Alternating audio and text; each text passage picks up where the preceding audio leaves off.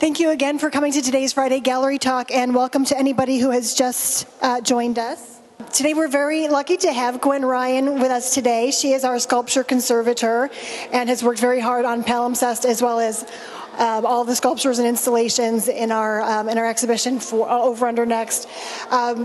As the sculpture conservator, Gwynne is also responsible for the conservation of the outdoor sculpture garden, contemporary sculpture and installations, and time-based media. She also serves on the program committee for the International Network for the Conservation of Contemporary Art North America and has fulfilled various roles on the Electronic Media Group Board for the American Institute of Conservation, including holding the Tech Focus Conference here at the Hirshhorn last year. To tell us more about her experience with Ann Hamilton's palimpsest, please help me to welcome Gwynne Ryan. Thank you. We are going to be going into the installation, so I'm hoping that you will take a moment to put on the shoe booties, and we'll be discussing why that's so important when we're inside. Well, this gives you a chance to sort of just look around. There's a lot to take in this room. This is a piece, as was mentioned, is called palimpsest, which refers to the ancient manuscripts that would be made of vellum that would be reused. And they'd be reused by washing them, washing off the old ink, but you would still always have a little bit of evidence of what was written there previously. And what Anne is doing in this room is bringing together a lot of elements that all, speak to the issue of memory, collective memory, shared memory, loss of memory. What you see on the walls are literally hundreds and hundreds of handwritten notes of fragments of memories written by acquaintances and friends of the artist. So it's sort of a collection of her memories of her acquaintances. The same notes are embedded in beeswax, and that's what consists of the floor at this moment. Highly obscured under layers of wax. Again, more fragments of memories written by her acquaintances. Above the door is an oscillating fan. I'm going to talk a little bit about this element because it has some key conservation components that are associated with it. This is not the original fan. The original fan is being treated at the moment. The original fan was her grandmother's fan. And I have photographs of that here, of what that would have looked like currently in the conservation lab. And it was very important that this fan be the fan that is used as it relates to her own memory of her grandmother. As the fan oscillates around the room, it lightly flutters and activates the memories on the wall. And over here is a vitrine of live snails feasting on 2 heads of cabbage, somewhat representative of the brain and the loss of memory. So it's very multi-layered conceptually, very complex work, but also complex in its care and installation, as is probably obvious. It takes a very long time to install this work, but also the preservation issues are quite interesting and unique. And I'm just wanting to address each element, but I'm wondering if anything stands out to you immediately that would be very much a challenge for a conservator in terms of caring for this work. So the paper, so that she's noticing that that they're falling off. Exactly, they are very loosely pinned to the walls, and that is definitely an issue that happens here. The paper is very fragile, but this paper in particular is newsprint. And as we know with our newspapers, it does not take them very long to turn incredibly brown and brittle. So this is probably the most ephemeral type of paper that she could have chosen. In addition to choosing a very ephemeral paper, she artificially aged it and put it out on her lawn to make it turn yellow. So she's already accelerated the aging of this paper. As a conservator, the approach to caring for the paper is really, we can't stop the degradation, but we can slow it down. And the ways to slow it down while it's on display are to lower the light levels, but when it's not on display, we actually keep them in our cold storage unit. Because as you lower temperatures, you slow down the rates of reactions that the chemistry of the paper is undergoing. This exhibit will be in the permanent collection? It is in the permanent collection, yes. It was acquired in 2004. And actually that helps me lead into some of the other issues with this piece. When this was first installed, and I want to show examples here of Anne, along with the what you're seeing in here, she also, with the acquisition, threw in a whole bunch of these extra tiles that she had made of the beeswax, so that we have these as reference of what they should look like. Because as you walk on them, and without booties and without the treatment that they currently have right now, what was happening, and I mean, her approach to this was, it needs to be beeswax. You need to have the smell of beeswax, the look of beeswax. It can't be something that's supposed to artificially simulate that. Can you think of what qualities beeswax has to it that make it inappropriate as a floor material? Soft. Exactly. It's soft. Yes, and when something's soft, it picks up.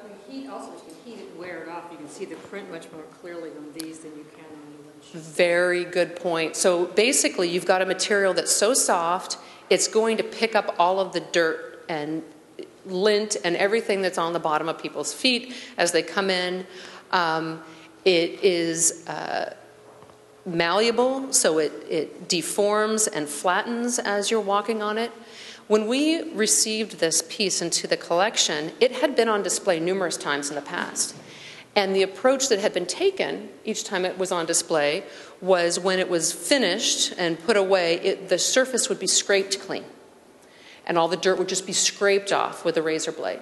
And what happens over time is the surface changes immensely. It's no longer got this smooth cast surface to it, but also you lose material and the memories become more and more visible. There's a finite number of times you can do that. So when we were installing it this time, we took the opportunity to meet with the artist and try and come up with a much longer term solution. We want to be able to display this piece as many times as we can. It's a very interesting piece. We want to be able to keep it up for a while. If it is unprotected wax on the floor, the maintenance is very, very labor intensive, and we're slowly eroding away the surface of the wax. So we brought in the artist and talked with her about how these have changed and migrated to something else over time. To her, it was important that we first remove the dirt, but then also that we reapply more wax. And she was disconcerted by how dark and discolored the wax had become over time. Well, that's what happens to artwork. As materials age, certain materials show their signs of age by discoloration, darkening. We sort of have to accept that, especially with the paper. Wax is going to become darker over time. However, we did think, well, this is our opportunity to bring the artwork back to a level that she feels is acceptable, and then address the surface in such a way that we won't need to scrape the top off. We won't need to reapply this wax the next time. Let's work with the artist while she's here, get it to a level that she feels is acceptable, and then we can create a new preservation plan for that. So for 2 years, myself and mainly the help of some very diligent interns, spent very painstaking hours slowly removing the dirt. We didn't want to remove too much of the material. We did this, I don't know if you've ever had the experience of, having candle wax or something fall into your carpet, and you put down a piece of paper, you rub an iron over it, and it pulls it right out. So using that concept, we took a porous polyester material, laid it on the surface, rubbed a warm iron, tacking iron, over the surface, and just lifted off that top surface of dirt. Then with new bleached wax, a whiter wax, we were able to go over the surface and make it a little bit more opaque than it was. Well, now the big question was, now we've got this clean, we've got it at a level that the artist feels is acceptable. How do we protect it? Does anybody have any ideas of what would be some of the things that you could do to protect a wax floor like this? Some types of glaze, right? Harder glaze, maybe right. not so hard, but Right, something over the surface, right. So we did explore, well, could we put an overall covering over, a transparent covering that people could walk on, but that was deemed inappropriate. Originally, the artist had been against putting any sort of coating that would alter the appearance of the wax, but in the end, the practicality of this piece sort of outweighed that, and she did suggest to us, let's explore putting some sort of coating. Well, this is a huge challenge because wax is a natural resist. Wax is what you put on a surface to keep a coating from adhering. So trying to determine what would work was, you look at any coating material and it says, please remove all traces of wax and grease before applying. So we did a number of mock-ups. We made our own wax tiles. We did a number of tests with a variety of different adhesives and discovered that we were able to use a very matte, water-based polyurethane. It was very important to have it be water-based. We did not want the solvents to eat into the wax. And it minimally changed the appearance of the wax. It has allowed for, this has now been up for nearly a month now, and we have not had to do very much extensive maintenance for this floor, which is very, very exciting. And the most exciting part from a conservation standpoint is everything is reversible. The wax, the coating is very easily removed by just applying tape to the surface and peeling it off, because again, wax is a natural resist. So we're very excited that that worked, and it is saving us hours and hours and hours of work in the long run, and protecting the artwork in a way so that it won't continue to migrate further and further away from her original pieces. I'd like to talk for a second about the fan. So the fan, it, of course, is a key element of this artwork. And the fact that it needed to be her grandmother's fan was a key element as well. What happened is we, prior to installation, checked the fan, made sure that it worked, was fine. We plugged it in. After about a week, it started smelling a little funny and needing a little extra push to get started when we turned it on. And we thought, well, this is not safe. Let's remove this. And we contacted Anne and asked her, should we close the installation? Is it incomplete without it? Is it better to have no fan rather than put in a replacement fan? And she thought about it and she said, you know what? Just temporarily, while the fan is being worked on, because it must be my grandmother's fan, put in a fan that looks of the right age. And fortunately, we have a conservator on staff who is a big fan of old fans and older objects from the mid-20th century, and we were able to just pull this from his office, actually, and it works great. But it is just a temporary solution. Well, clearly, I'm not a fan repairman, and I know very little about appliance repair. So it's necessary for us to have parts of artworks being treated by non-conservators. We do have a very talented appliance repair person who's also an artist who assembles found old appliances into operational sculptures. So, and he does a number of treatments for the other Smithsonian museums. So he is currently our fan repair guy who will be restoring the internal motor, but also replacing the original fabric cords with new fabric cords. We don't want to take it away from its time period. We're still intent on having it look as much as possible like the chipped old fan of Anne's grandmother that definitely shows signs of use. And actually, I'll just pass this around here so you can take a look at that. Very last, an elephant in the room, is the snails. I am just curious if anybody has any thoughts about the long-term preservation of the snail vitrine and its contents. So, go ahead, yes. I'm assuming they're not the same snails that No, you are correct. You are correct. But there is maintenance of the snails, right? They are not the same. She was saying she was assuming they're not the same snails as that we acquired. We did not acquire snails with the artwork. These are, if I can get the name correctly, it's Helix aspergia snails. These are just your typical garden snails. When Anne first conceived of this piece, she was living in Ohio. And snails are everywhere in Ohio. Well, since that time, these snails have been deemed as agricultural pests by the Department of Agriculture. And in order to order snails, you must have a permit from the Department of Agriculture that allows you to have them sent to you in the mail, which is quite a long process. Once the snails are in-house, there is a lot of maintenance that is you have to consider, because snails, unfortunately, don't really care for cabbage.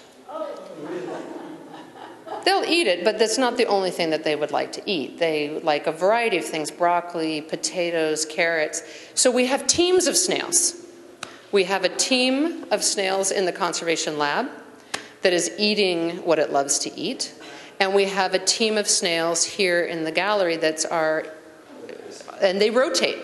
They rotate every week or so, so that the happy snails can eat to their delight, while then they will rotate into and be on view, feasting on the cabbages. Part of the maintenance is poop removal and replacement of the cabbages each week as well, so because those start to rot. So there are a number of considerations with this piece in terms of preparing for installation, preparing for, and I think this is hilarious, the stipulation for the snails in the lab, they cannot be, excuse me, I'll move out of your way here so you can get closer. They cannot be within 50 feet of an open door. So even if they're in a vitrine, the rule is that if there's 50 feet between the vitrine and the open door, they move slowly enough that you'd catch them before they make their way out. But this has been a very challenging piece. It was one that there was a lot of discussion about before we installed it, talking about manpower and timing, but also a lot in terms of preservation and discussion with the artist about, it is clear to her that it must be these garden snails. So it is necessary to go through this permit process. It is necessary that you have her grandmother's fan. And that sort of dialogue is just invaluable, because there's no way we could identify this on our own without being able to have that discussion with her. And what we're identifying at the Hirshhorn is the necessity to have the artist's voice at the center of our treatments as much as possible. And we've actually established this year an artist interview program where we are, as part of the conservation lab, which is very exciting. It is seen as a conservation tool. And when we have the opportunity, and we will have the opportunity actually tomorrow morning to interview her again and get her take on sort of how we've been approaching this, to sit down with the artist and not just once, but multiple times throughout the life of their artwork, and suss out their approach to their artwork as it changes over their lifetime, and also as the artwork changes over its lifetime. So, does anybody have any questions? Yes. Considering the tremendous amount of work in the preservation of this exhibit, fastidious work, all of that would imply that the exhibit has a very significant meaning and significance. Is the artist leaving it to us to reflect on that meaning? Or is this something that you can make some comments on? Or is it not outside your sphere? Let me just repeat a little bit what he was saying in case you didn't hear that. He was saying that in light of the intense work and focus that it takes to care for and install this artwork, it shows its relevance and importance to This must be a very significant. Yes, this is very significant. Piece of art to justify such pains. Right, and so go ahead. Yeah, so therefore I'm wondering whether the meaning or significance is something that the artist intends for us to reflect on, or whether, well, there is some commentary outside. Yeah. Actually, I'm loving this question because I'll be meeting with her tomorrow, and I think I'm going to ask her that. Yes. That is actually a wonderful question. How shall we understand, beyond the brief description, the significance of this project, which has justified so much attention to preservation? And I think one thing that you're definitely hitting on is the benefit of being a conservator in being able to work this in depth with an artwork is something that we start to take for granted. But one thing that it teaches us with each piece is we actually get to ponder the artwork, I think, a little bit more than the typical visitor who comes in and, because we're exploring the materials at such an in-depth level and their relevance to the work and the weight that they play in that particular artwork, and you really see each part and how they all come together. And I think we're a little lucky in our profession to be able to reflect that much on one particular artwork. But it's true, there are, this was quite a big undertaking, and it was definitely a big discussion to determine if it was something we could take on. Yes, thank you. Thank you for that question. Thank you. Yes? It strikes me as rather ironic that a piece that, in part at least, signifies the degradation of memory requires so much upkeep in order to keep it at a status quo. So I guess my question is that something that the artist thought about when she created this, or is it something that sort of happened after the fact?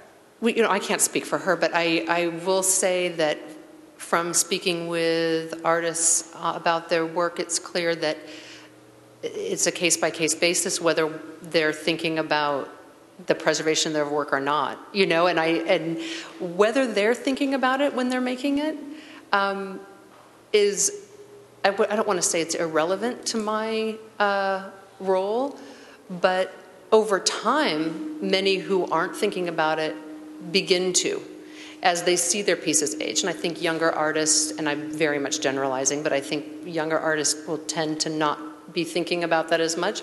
And it's not their role to. That's not their job. It's our job as conservators to approach the artwork as something that we deem worth preserving in conjunction with the artist's input as well.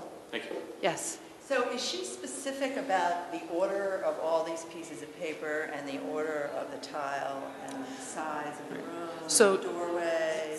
Yes, great question. So she's asking how specific is the artist about the placement of things. So the paper has no restriction in terms of, this one needs to go next to this one. There's not a specific order. Right, and the tiles are numbered only because it's helpful in placing them in a configuration, and underneath the vitrine there are grooves, and it has a water system that has to go underneath the tiles, so there is a system of channels. So they're numbered just for our ease of knowing how that was going to line up against the wall. The room size, and this is a very fascinating thing, was dictated. She conceived of and created this piece for an existing gallery space that was given to her. And it had an artwork already in it, and it was just, we're not going to tear down any walls. You can have this space. You can fill it with what you want. And she did to those dimensions. So when we recreate the installation, we actually have to build the room to this dimension because this is what the floor fits. Yeah. And is this how many times has this been installed? Here at the Hirshhorn, 2 times. But it has been installed numerous times previous to being here. Exactly as it was before. Exactly. Except with a protected floor, I have to say. Big Yes. distinction here. I'm sorry I got here a little late. No, that's Maybe fine. you already said this, but can you tell us a little bit about the papers, like if she did all of the writing on them, or if other people, how they were collected, or like what their significance Right, is? so- You were talking about the grandmother's fan, and I'm like wondering the connection with the snails of the fan. Right, so this work, and just in case there were other people who came in a little bit late, this artwork is about memory, collective memory, and the artist's individual memory, loss of memory, and the notes are written by the artist's acquaintance, not by the artist herself. So it's basically a collection of her acquaintances' memories, and they're all fragments. So if you read them, you won't see a beginning, middle, and an end to a story. They're supposed to be just thoughts and fragments of their memories. And the pins that come with them too, were those like, was she specific about that? So the specificity of the pins, it does not need to be these exact pins. You can go purchase them, but the goal is that they're loosely held. And you don't want this big giant, you want sort of a map pen so that you're not hiding and obscuring and detracting from the appearance of the paper. But they must be, this is why they're not pinned tightly. They're supposed to be sort of fluttering and loose and being able to move. Exactly. Yeah. So, yes?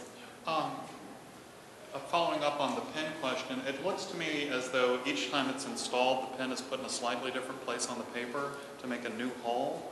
And I'm wondering what happens as they move around. The friction of the paper against the pen probably opens the hole up a little. And they're all center hung, so at some point, do the papers become uninstalled? Yeah, at some point, really, this is, if I'm not a paper conservator, but if I were, I would be having a heart attack right now. I mean, it really is, if you could pick the most difficult material to preserve, and, because they'll eventually get so brittle that just the motion of the wind will cause them to fall apart. I mean, you can imagine as paper gets that old, this is why our goal is to slow down that process as much as possible.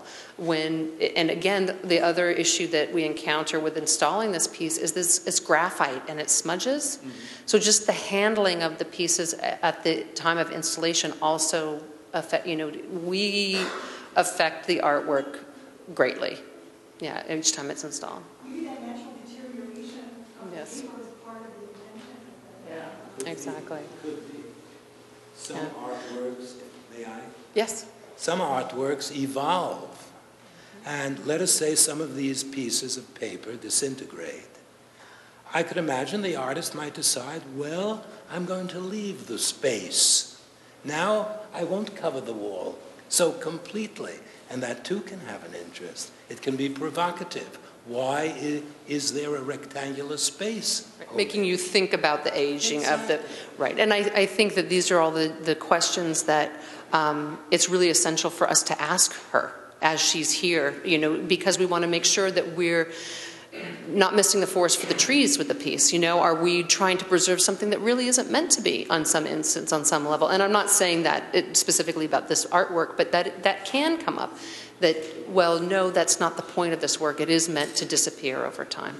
So these are all very key points that we struggle with on a regular basis. Yes? For people who maybe don't know our role as a conservator, could you talk about how frequently you're in touch with an artist, and if the artist has passed away, what do you do in that instance? Right. So this sort of touches on our focus on the artist interviews and so forth. With contemporary art conservation, because contemporary art is very often has conceptual aspects and components that are not related to the material that are necessary to preserve. You're touching on a lot of these as well. Just the intangible parts of the artwork and the preservation of those. We find that it's very, very important to be in touch with the artist. Unfortunately, sometimes we miss that opportunity and the artist is no longer around. We do rely heavily on artist foundations. We try to collaborate with our curators as much as possible because they will be much more in touch with the overall oeuvre of the artist and how this particular piece fits in to that larger body of work. But it's definitely a challenge for us and a key part of how we approach it because we're trained to pay attention to the materials and the aging of the materials and to slow that down. But again, as we've been talking about here with contemporary art, that's not always the highest priority. And it really is essential for us to make sure that the piece can be seen, even if it does cause degradation to the artwork just being on view. We don't want to just hide it away. What's the point then? So, yeah. Some, if I may just say a footnote to what you just said, some artists rely on nature to collaborate with them in the art piece. Right, and chance, right, exactly. And the passage of time. Exactly. So yeah, collaboration with the curatorial voice is very, very important as well. How's the stratigraphy of these floor counts, and how do you store them? I mean, what's under the paper? So good question. Actually, when she first installed this piece, it was just a bunch of loose tiles set on the floor. And I don't know at what point, we've tried to pin down when this happened, but it was long before it came here. The tiles were affixed to plywood. So now they're not all these individual tiles we set down, they're larger sections of plywood, and I think you can see the seams of those, but it makes it much easier to install and much easier to care for. Being able to put them into crates and house them that way is much... Right, exactly, interleaf them, right, exactly. So, yes? I just think it's kind of unusual that Washington has two installations of rooms with beeswax at the same time. And I think I don't have any associations with the smell or the color or the texture of beeswax, but clearly artists of a certain age do. And I don't know what that is supposed to evoke in me. Right, you're referring to the installation at the Phillips of Wolfgang Leib, right, the room size installation. And I saw that the announcement that was going to be happening at the time that we were working on this, and thinking, oh my goodness, I need to check in with them and see how they're dealing with that piece. Yeah, I haven't had a chance to check in yet. And I'm interested to see how the approach of that, because it's not something that you're walking on, it's a really sort of a different type of environment, but what sort of level of degradation is acceptable, and the type of interaction that you have with that space is clearly a little bit different than this. But this color, feel, smell. Mm-hmm. Right. Yes. Just one other observation about my expectation level before coming here in person.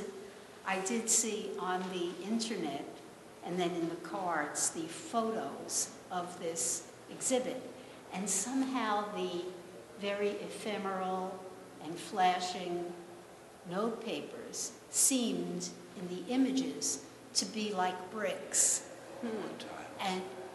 or some kind of concrete, which gives me a totally different impression from the actual concept of this piece. So the play of something attempting permanence and the ephemeral quality of the actual piece affects my response to it. It's true, you're more aware of how fragile the papers are as they're moving, right? And I think it also points to what the artist was saying, that the need to have, we can't be without a fan. It's better to have a replacement fan than no fan, because that element of the wind and the air current, it really does enliven the space, but also brings your eye, I think you're right, to the ephemeral quality of the paper on the wall.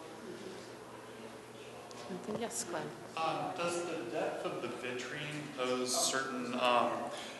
a certain obstacle when you're maintaining this on a weekly basis? Because it's much deeper than normal aquariums or terrariums, of this size. Well, now this is the vitrine that is with the piece. This isn't just something that gets changed out, but the side opens. Okay. So that actually is how they're accessed and changed out each week. Question. Yeah.